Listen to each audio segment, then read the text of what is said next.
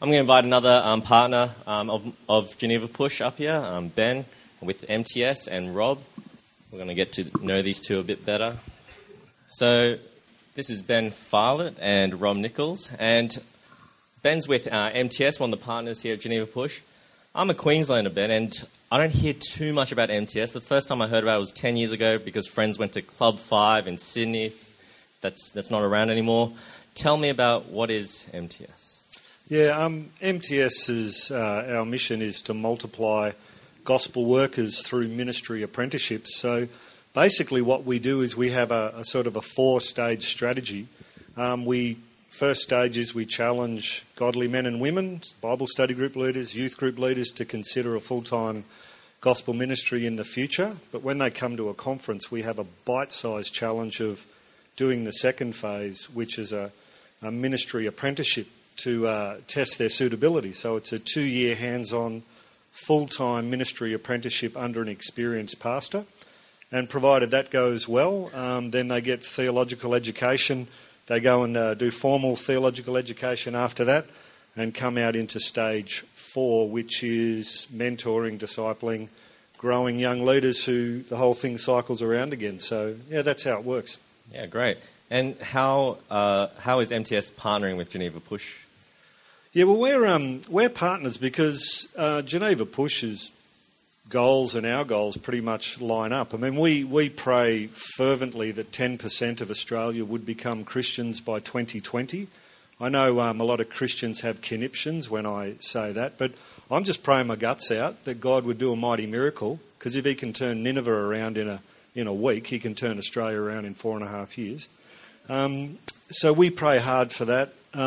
We're also, as I mentioned, on about multiplying gospel workers through ministry apprenticeships. So how do we tie up? Well, Geneva's just on about reaching Australia with the gospel, and I love coming to this. This is one of my most encouraging couple of days in the year because it's people on gospel roids. Like, everyone here's on peptides. It's fantastic. It's how it should be. Like, not going to conferences and talking about stuff other than making and growing disciples. And also the Geneva Push is, as part of its DNA, has written into its operation and strategic thinking to multiply church planters through church planting apprenticeships. So the two organisations get on well. Yeah.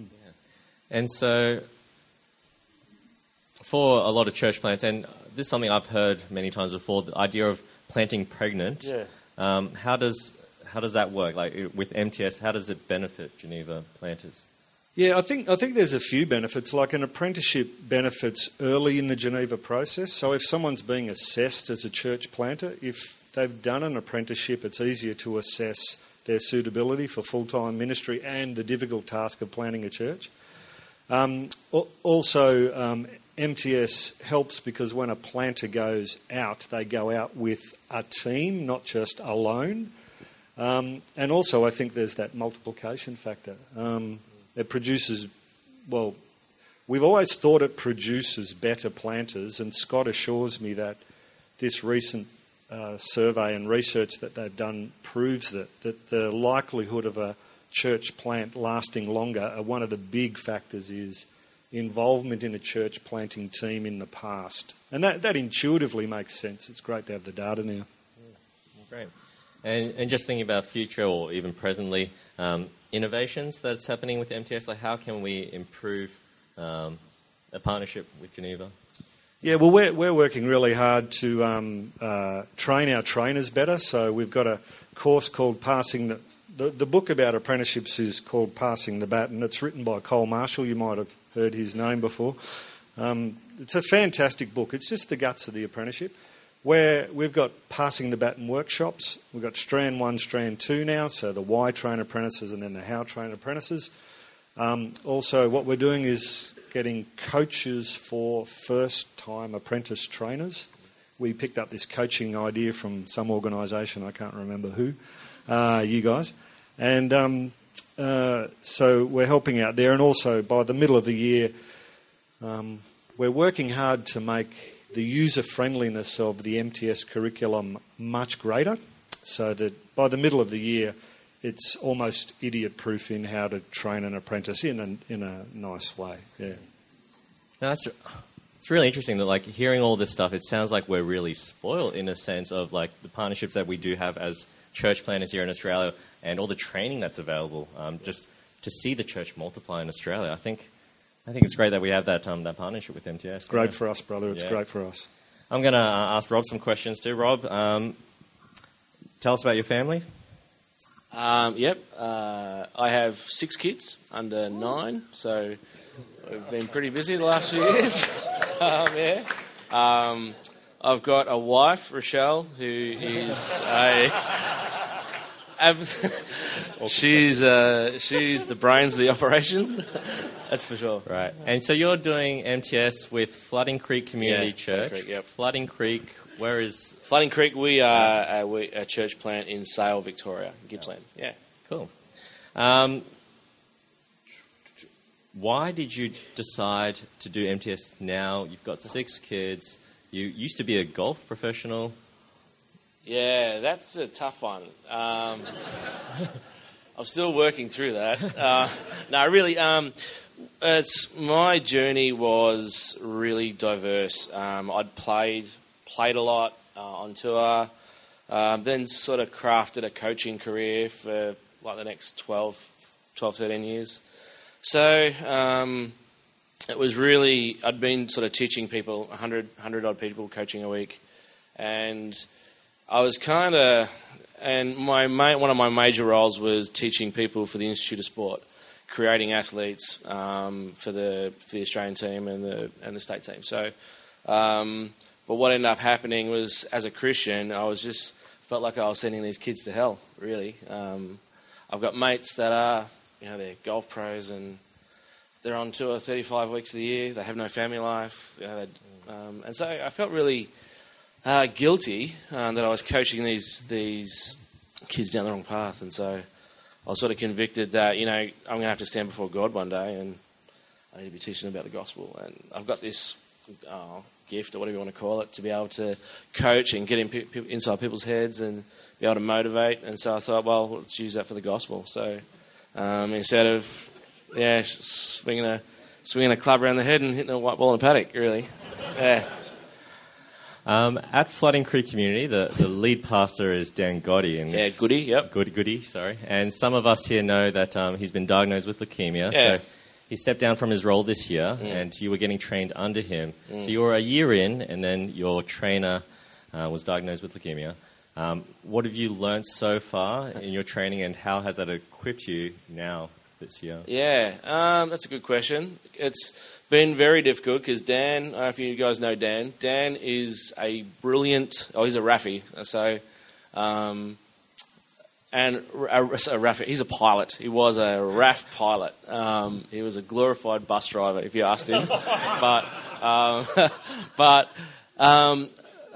Sale, where I was a golf pro for 10 years before Flooding Creek, we had a lot of RAFIs, and being a RAF town, RAFIs. RAFIs are really highly strategic people. They are measured, they are calculated, they are everything I'm not.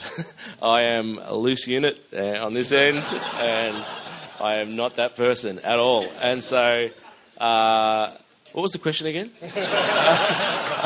How did MTS prepare you? How did MTS prepare me? Yeah. So the path was really strange because, I'm 38 when I come into MTS. I'm not 22.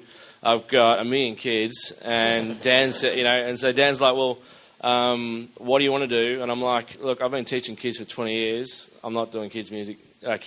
That ain't happening. So it was kind of like, okay, well, what do we do in a church plant? We're a church plant of 30. What do we do with that? What do we do with an MTS? Is there going to be work for me to do? And so by God's sovereignty, Dan was just like, look, I'm just going to teach you my job.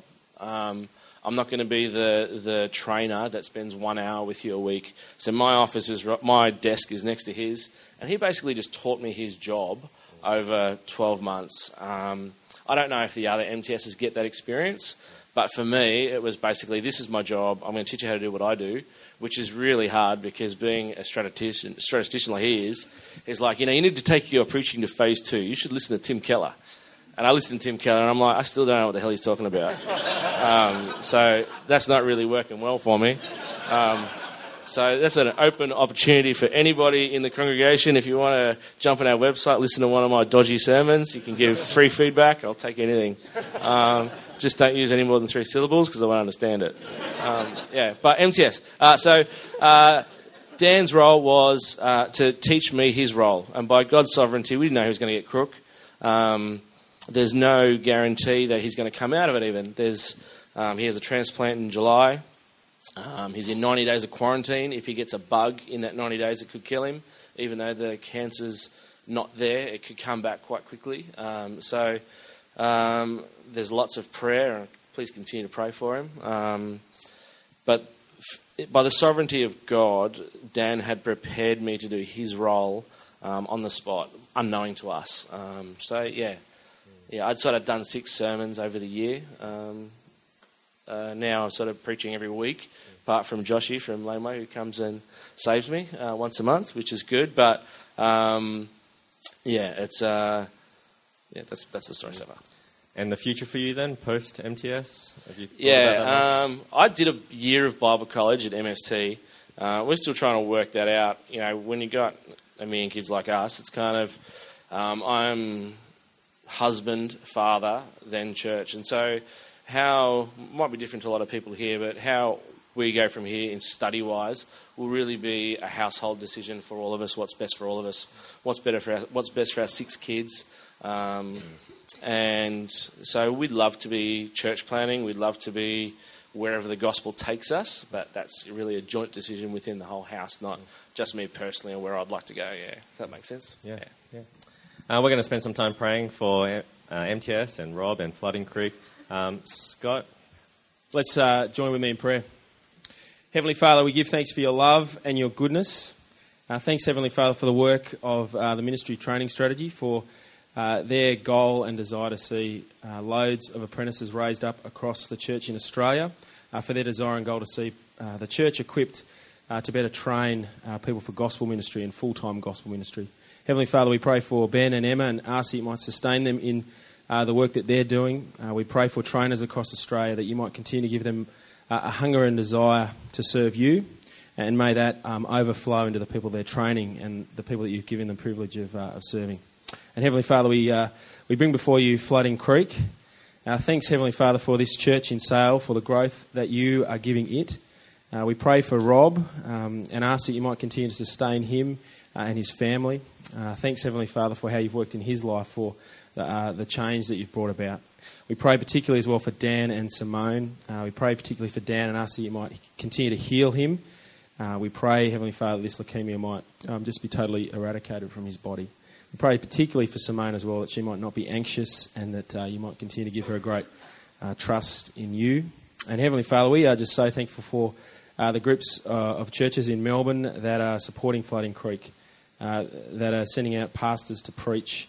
And we ask and pray, Heavenly Father, for just for this gospel generosity. And we ask and pray all these things in the mighty name of Jesus. Amen.